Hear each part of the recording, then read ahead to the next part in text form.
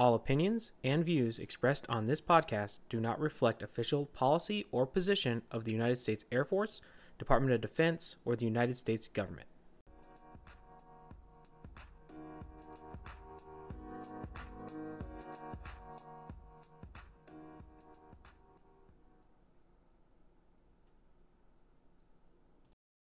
Hello, airmen, soldiers, sailors, guardians, Marines, and all the rest of you humans out there, and welcome to Engaged, a joint-base McGuire-Dix-Lakehurst Diversity and Inclusion podcast. I'm your host, Chip. And I'm Raffi. And today our guest is Major Allison Smith from the 305th Operations Support Squadron. She is the Chief of Wing Training. How are you doing this afternoon, ma'am? And please tell us a little bit about yourself. Good afternoon. I'm doing great. I'm excited to be here and talking with you guys today. A little bit about myself. I was born and raised in Southwest Nebraska. I actually grew up on a farm that was about 8 miles outside of the nearest town, which in itself was pretty small. There's only about 800 people in the town. After that, I went to college in Missouri. I played volleyball there. And then from there, I worked for the Army for about a year after I was out of school before I ultimately decided that I was going to join the Air Force. So I like to say that I kind of did my circle of the Midwest. As I grew up in Nebraska, I went to school in Missouri. After I went to OTS in Alabama, I went to pilot training in Oklahoma, continuing that circle. And then I landed in Wichita, Kansas, which is where I was for about the last 7 years. I just PCS to McGuire at the end of April. So I've only been here for about a couple of months.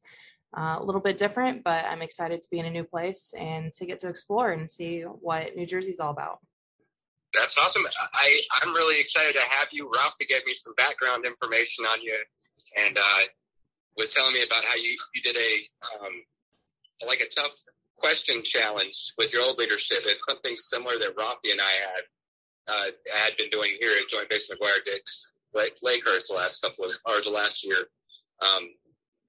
So it's super interesting to hear somebody else do something similar that we were doing and have their own take on it and how they accomplished it. Please feel free to talk about that if you'd like. I know a couple of the audience members have sat through and participated in ours. Sure, absolutely. I can't take credit for it, though. I took it from a couple of individuals from Wichita State University. During COVID, they, from some of their friends, had kind of found a need for people to want to have conversations. Particularly, it was kickstarted, I think, by the George Floyd incident. And so some of their friends were wanting to have conversations, but they didn't necessarily know how. So their names are Danielle Johnson and Joseph Shepard. So they created a talk that they titled Discomfort and Grace, which I absolutely love the title in itself because I think that it perfectly explains how to go about having a tough conversation. Because it's uncomfortable. So the discomfort that comes in there, but then it has to be done with grace and understanding and respect for those that are involved in the conversation. So a little bit further back, I guess, how I kind of got connected with them is through my unit had started. We called it the Raven Culture Team. So my previous unit was the Ravens. And so we created what we called the Raven Culture Team as a need to, I guess, even a little bit further back. The 344th Air Refueling Squadron, which was my previous unit, was the first KC-46 unit. And that's the new tanker airframe that the Air Force has. But that unit brought in individuals from multiple different backgrounds and different MWSs. I do believe at the time it was about 23 different backgrounds. And so with each of those individuals that were joining the squadron, they all brought their own sort of culture that came with them and the the way that their previous units and MWSs kind of operated and how they kind of did things. So there was a challenge in creating a culture in this new airframe, in this new community. So we had created what we called the Raven Culture Team. I wasn't a part of the squadron when it first got the airframe. I joined a couple of years later at the beginning of last year. But when I heard about the Raven Culture Team, it was something that piqued my interest and I wanted to be involved in. So through the Raven Culture Team, we had what we called a speaker series. So we brought members from the community into the squadron and ultimately to the base to speak about different topics. So we had several that spoke on leadership, but then one of them was Danielle Johnson and Joseph Shepard and their Discomfort and Grace talk. So that's kind of how I learned about what they were doing and was able to take part in the conversations that they were doing. They didn't necessarily give a presentation. It was more of an interactive experience that they facilitated. And one of their closing pieces of the conversation was go forth and continue having conversations. So I kind of took that and I ran with it a little bit in our squadron. So their conversation was based a lot more around race, but I expanded on that a little bit. We did have conversations on race, but I also brought in, I started a little bit with AMC's We Care, We Connect, some of the topics that they pushed out as a starting point as far as conversations and topics that we could talk about. But we talked about race, we talked about sexual orientation, we talked about gender, and we even brought in some topics on like divisive current events. One of the discussions we had was on the Kyle Rittenhouse trial and some of the different opinions that came from that. But I titled them Tough Talks just because they were challenging, tough conversations that were kind of hard to get started. So I took the concept from the Discomfort and Grace and brought it into our unit. Yeah. Hey, Claudia. Yeah, so big shout out to Daniel and Justin and all the other people that motivate us for like wanting to step out of our comfort zone a little bit and push forward with something that we all think is very helpful to humans in general. At least sitting here on this call, we all think is super important. So huge shout out to them, and I'm glad that you found them because you got somebody else involved in realizing how great it is to have the courage and have these tough talks. Raffi's my inspiration every day. He's the one that gets me to step out of my comfort zone. Well, Raffi and my family, but and have the courage to discuss these things. That all being said, Raffi, I think our topic lines up perfectly for all three of us today. And it's something that I know I can talk a lot about, and I'm fairly certain that Allison can talk a lot about, and I know you can talk a lot about. So what do we got, sir? All right. Hey, before we jump in, I just want to make a quick correction. I think it was the name was Joseph for one of the founders of this. And then for our audience that was listening in, or MWS, were you referring to mass weapon storage? Sorry, all the sorts of jargon, especially in the Air Force and the military. And so MWS is major weapon system. Perfect. So the airframe itself, the KC-46, I used to fly the KC-135 previously. So there we go. So we're talking about that's pretty big. And it's also kind of funny to point that out while we're having this discussion today, that even within our cultures, there's subcultures where things mean different things right off the bat. I mean, we're all Air Force, but MWS means something totally different to me and Raffi. So today's episode is actually going to be something that aligns perfectly with what you were doing. It's giving leaders the tools to engage in the tough conversations within the workplace.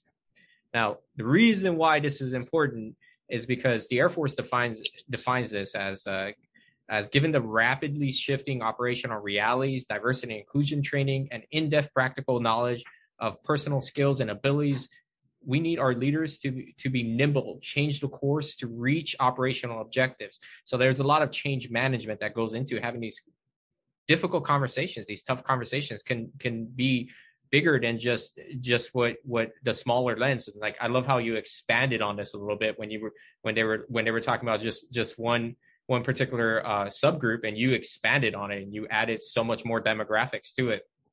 And it's a communication of full spectrum of inclusion. It's the ability to use appropriate and effective interventions to mitigate and to bring in these diversity related challenges, facilitate the skills within the organization, and support the mission. That comes actually from our AFI. It's AFI 367001. For our listeners who haven't looked at it yet, I highly encourage you to take a look at that, to engage in these conversations and to know where you need to be, where the Air Force wants you to be as a leader, and where the military is going. Even if you're not in the Air Force and you're listening from the outside, there's a lot of good resources and a lot of good research on engaging on this. I think some of that you can do. A lot of Harvard Business Reviews are on this, and having these conversations from Forbes and so on. There's just, the proof is there. Having these conversations builds a stronger team. It builds that cohesion and that inclusion, and it gets you to where you need to be. So with that, I'm gonna quit talking here and let you guys get into the conversation. So I'd love to hear more about it. Yeah, I mean, Allison, I get to talk a lot on this show, and I get to share a lot of my stories. I am trying to come up with one or two different times where I've had these tough conversations. You mentioned George Floyd though earlier, and that was one of the topics during one of your tough conversations, or that was something that fueled a tough conversation starting point. I remember we had the same thing in our unit. It was kind of like, we need to talk this topic, and it was kind of the beginning of like the really where diversity and inclusion kind of hit the ground running, was around that time frame during the pandemic and George Floyd, where at least where I saw it on my personal level in the Air Force, like, hey, we need to have these tough talks. Since you facilitated these things and you were inspired by completely different people than me, I would love to hear your take on any feedback and your initial thoughts on broaching topics like that. Yeah, absolutely. I think that George Floyd was a catalyst for a lot of the initiatives that I think we're seeing, but I think that the need for it has probably been there for a lot longer. And so I guess a catalyst is kind of always something that's needed to get us going in the right direction. But I've been so happy to see a lot of the initiatives that have come from, I guess, not so fortunate events. But I think we're starting to work in a good direction. It doesn't, for what I've realized over the years, and it did take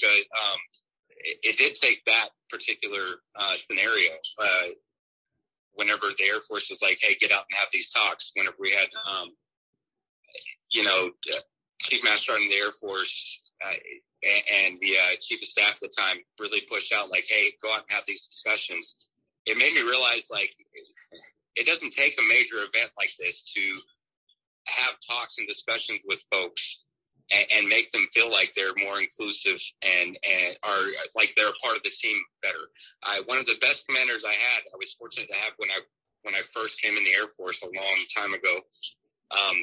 That was his thing. He would go out and the newcomer's brief wasn't like a stage briefing and here's everything you need to know from the commander. You got a worksheet when you first showed up to the unit with 20 questions on it, and there was a lot of personal questions on there. And at the very end of it, it said, "Hey, don't worry, I'll be sharing my answers to these questions with you back. So please feel free and open." And it was kind of cool to see that as an airman first class come from a lieutenant colonel. And it was a lot of questions. But when I sat down with him on the very first day that I got to meet Colonel Patak, he referenced that sheet, and we talked about all the things that we have similar and all the things that we had that were different with our backgrounds. And it was a lot of in-depth questions like, did you come from a traditional family? Was it a broken family? What's your current family situation? What are your favorite sports? What are your favorite activities? Like there was a ton of questions on there. And then instead of him having like, here's the rules and guidelines for the squadron, it was, okay, I know this about you. Let me share all these things about me with you. And it was a solid start to building a sound trust with that leader at that point in my career. And so later, about 6 months later, when I was going through some very tough times, I had no problem coming to my leadership and saying, "Hey, I'm going through potentially a divorce. I have financial issues. I need help." I felt like the trust was already there. So like the tough talk wasn't so much a tough talk because it was a preemptive strike from my commander and first sergeant in chief when I first came in the unit for them to get to know me immediately. I wonder if that's a way that you have tried, or if there's an idea that you have to kind of make the tough talks easier. I don't know that there's really a way to make tough talks easier. And I think that it was something that I learned when I started them, because I had the idea following the Discomfort and Grace discussions, but it took me a little while to actually start doing them. Because I wasn't sure how. I didn't know how to start the conversation. I didn't know how to start the topic. I didn't think I was necessarily qualified to be the one to bring everyone into a room and facilitate a conversation. I didn't know exactly what about me qualified me to be the one to do it. But I ultimately came to the conclusion that if I don't do it, who's going to? And I felt that there was a need, not necessarily in my specific unit, but in general, a need for everyone to start having conversations with each other and ultimately to learn from each other. And by having those conversations within the units that we're in, it allows us to learn about each other. So about the people that we work with on a regular basis, that we see every day, that we are on teams with, and we're on the large Air Force team and the military team. We're all in it together. You know, the ones that we could fight a war with, your brothers and sisters that are going to be right next to you. And so I think the tough talks that I was facilitating was influenced by multiple different things. So the George Floyd was a catalyst for people becoming more vocal, like on social media type things. And then for the Discomfort and Grace to come about. So both of those sort of influenced me into seeing a need for a local conversation, as well as I was taking a master's class at the time on diversity. And so the professor from the class, I liked the way that she didn't necessarily guide us into doing projects and stuff, but the task that she gave us was more to help us open our minds and to start to look at different perspectives and ideas and views of people from different backgrounds, from diverse areas or diverse backgrounds in general, I guess. So I myself was going through a little bit of a transition of starting to open my mind and see things from different perspectives. So I myself see myself in a bit of a diverse category. As one, I'm a woman in not just the military, but I'm a woman in the aviation community, which is a bit of a minority in its own. but then I'm also married to a woman.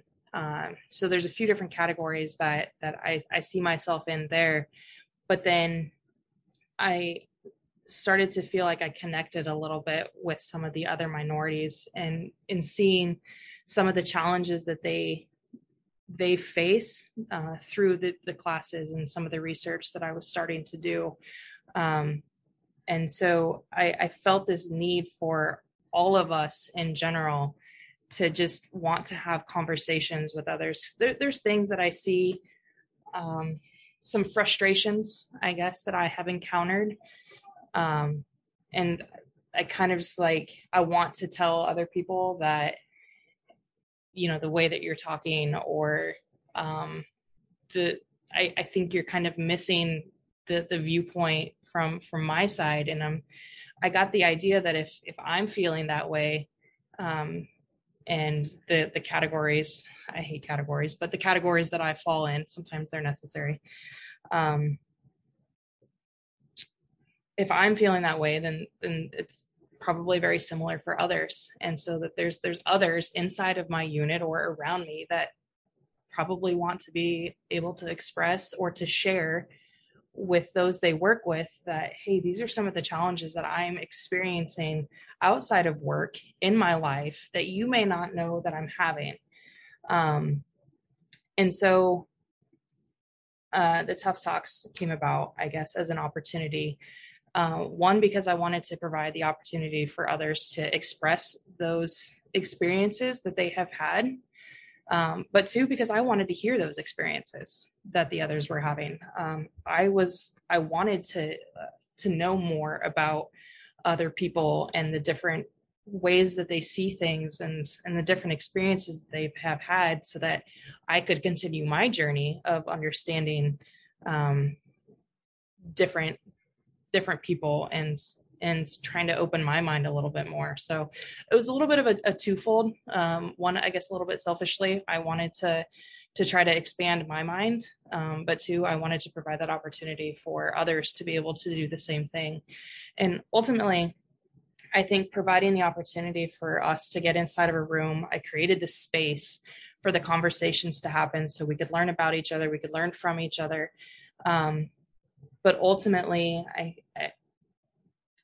think allowing individuals in a unit to feel like they're being heard, that, hey, there's somebody out there who understands that I'm experiencing life differently than they are, can also help with their well-being and their sense of being seen as an individual, as a person inside of their unit. And I think that if we can create those sort of inclusive units where people feel like they can completely be themselves in it, that removes some of those stressors and some of those barriers that may be preventing them from producing or performing at their top level at the job that they're doing. So that's sort of one of the basic concepts of, as I talked about previously, the Raven Culture Team, was that if we take care of the individual person and the airman as a person, then we remove some of the stuff that allows them to be able to focus on their mission and ultimately perform better on whatever mission it is that they are tasked with. Yeah, I'm right on with everything you're saying. I have a question though for you, Allison. You had mentioned like certain topics being discussed, and you weren't comfortable as well with them. Like, how did you go about addressing that with peers or leaders? Like when there was an issue, like, do you have any suggestions or tips for like bringing that up with either a leader or a peer? Like, hey, I've got an issue with this and I'd like to talk to you about it. Like, outside of having personal courage, like maybe a method or a way that's worked for you for bringing these topics up. As far as leadership goes, I was extremely lucky. Our squadron commander was actually the one that wanted to create the Raven Culture Team. He recognized some of his own blind spots and said, I don't think I'm the best one to attack these topics. And so he created the Raven Culture Team to say, hey, all of you are leaders inside of this unit. And so we had individuals from all ranks, from A1C up to, I think, so majors, and then the commanders, obviously lieutenant colonel. But he recognized that everyone in the unit is a leader and can influence the culture of the squadron and ultimately the outcome of how we operate and how we produce. So I was very lucky to have the support of the commander to say, I said, hey, I want to do these things. He said, absolutely. If you think that's going to help the unit and you think it's going to make it better, then absolutely go forth and do it. As far as issues that we encountered, I would say that I didn't necessarily see any overt, which is fantastic. But I know that there are units that may encounter more overt issues. But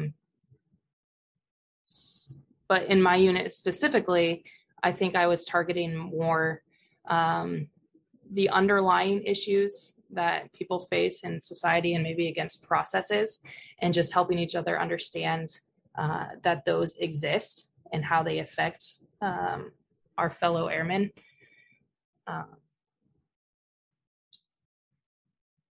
I think we're both really lucky in that aspect. Like, we both had some really good leaders throughout our careers that have made it feel like we were in a safe workspace to discuss that with them. I have had some terrible, not terrible. I've had some supervisors that I've learned from in the past, and direct supervision, where I was like, okay, I'm going to have to be the one to like show this person like I'm a human too. Like, let's discuss and understand each other a little bit better. I am still trying to like hand advice, because I know there's plenty of people that are often like, they won't address the topic because they're worried they're going to offend somebody, or they're going to be ridiculed on their opinion. And like, I can't offer any advice like on the courage that it takes to bring these topics up, other than just do it, because keeping it in doesn't help it at all, and not addressing it doesn't help it at all. But like addressing it with whoever it is, whether it's a peer, a peer or a leader, it works out a lot better. And if you can develop that trust with whoever it is to begin with beforehand, it's a lot easier. But outside of that, it's just have the courage and do it, and find your support in case you get shot down. I mean, I have been shot down for bringing things up that I thought weren't right before, but I knew that I had a good support net to test me when I stepped away from that person or that topic. Absolutely. Robbie, I might have stole some of your thunder there. I think that might have been one of your transition points too. Oh, well, go ahead. You were going to say something. Oh, I was going to say absolutely. And I think one of the things to emphasize there too is that there's positional leadership, but then there's like an individual and peer type leadership as well. So we don't necessarily have to wait for like a commander or somebody above us to say, hey, we're going to do these changes. We're going to talk about this stuff. I think it definitely requires some sort of support, but you can be the change within your unit without it being an official capacity. It can just be as simple as the way you carry yourself on a day-to-day basis. If you hear somebody around you that's speaking in a way that you don't approve of, you think it's offensive to yourself or maybe one of your coworkers even, it can be as simple as speaking up and saying, hey, that's not necessarily the way that you should be carrying yourself in the workplace, or hey, that's kind of offensive, or and it could be not necessarily that they are intentional about the things that they're saying. They can easily be just a blind spot for them. And so if you have the courage to speak up to them and identify their blind spot to them, they may not like it right away, but it might start them down a path of thinking about. And so next time they're having the same sort of conversation, then they're going to remember you talking to them. And so then they might start to rethink some of the words that they say or some of the actions or the way that they carry themselves. And so if you start doing that, you might also identify some other people around you that think the same, that they just didn't necessarily have the courage. But then there's 2 of you, and then eventually there's 3 of you or 4 of you. And you can grow into a force, I guess, for change inside of your unit. Yeah. Not to say that it's more noble that the person didn't intend something bad, but then you could also find out like the comment or the action that they took wasn't like they weren't intending to have that outcome, and they were just exactly what you said. It was a blind spot. I mean, I've had plenty of times where I've had my blind spot brought up to me. And the other toughest thing, it's tough to have the courage to point out someone else's blind spot and say like, hey, here's a different idea and perspective on what your action was or what you said. And it's another thing to get pointed out that like, you're the one that had the blind spot. And so like that's pretty tough as well. And, my advice on that is like, just don't get defensive and listen to what the person has to say. Like things are going to work out a lot better in the long run if you're communicating to each other the things that like don't float well with each other. And you guys are going to be able to press me on the point and learn from each other and continue to facilitate communication to work towards whatever mission or goal that you're working on together as a team. Raffi, I think I cut you off. Yeah, these are all great points, and they're very valued. I just want to point out something. It seems like what you were talking about, there's a niche way what you used here of building the team, and for leaders that are out there that are looking at building a team, kind of like how Major Smith built her team to get this accomplished, and because it is a tough undertaking. There's a book, it's on the CX reading list. It's called Shackleton's Way. And you learn about how he built a team to go through the Arctic and go on through different challenges and move that team around to put their skills where they need it. It's kind of like how your commander realized that, hey, he doesn't have all the answers, but he built a team. And I think that will give you a lot of good insights if you take the time to read that. More importantly, though, I wanted to touch on a little bit on what we talked about earlier. When you're trying to get these conversations started, so a lot of leaders tend to think that, they might not be the right person for this and so on like that. So they start thinking that they have imposter syndrome, when the reality is not everyone has imposter syndrome. When you're going on any task just like this, it's not a medical condition that you have this anxiety. It's actually very normal. And it's a normal amount of anxiety to have when taking on any sort of project. You're human, you're going to have it. What actually happens is if you then go on to showcase, hey, I had a little bit of anxiety, I'm going forth with this, and I'm taking this on, it will actually aid you in getting those people that go into the meeting and they don't want to be a part of the meeting. They don't talk in the meeting. They don't say anything. It aids them because what you're doing is you're showing this as a normal behavior that is actually a cheer for members, and it gives them the chance to like, hey, cheer you on to overcome their own anxiety by helping you. So essentially what they're doing is we as humans tend to want to be the helping person, right? We want to be the person to help out and solve the problems. That's like what we do, especially in the military. We join the military. Most people have a, hey, I want to help out. I want to solve these problems. So when they see a leader, especially kind of going on this task and they're asking for help, they're willing to jump in and communicate and talk. And that's kind of so if you're running into that issue where you're like, hey, I want to do this, but I'm kind of worried X, Y, and Z. Well, if you express that worry, you'll be surprised. A team will build around you, and you could probably be surprised by who actually helps with your team. It could be the least likely people that you thought would help, and they're jumping in to help you, and they start speaking at these meetings and having these tough conversations that you intended for them to have in the first place. So it's kind of a little bit of psychology I wanted to throw in there. All right, we're going to take a quick break, but we'll be back with part 2 of episode 4. Stay tuned, Engagers. If you like that episode, please like and subscribe. Also, follow us on Facebook. If you wish to make contact with the JBMDL Diversity and Inclusion Working Group, please email 87abw.cvb.diversityinclusion@us.af.mil.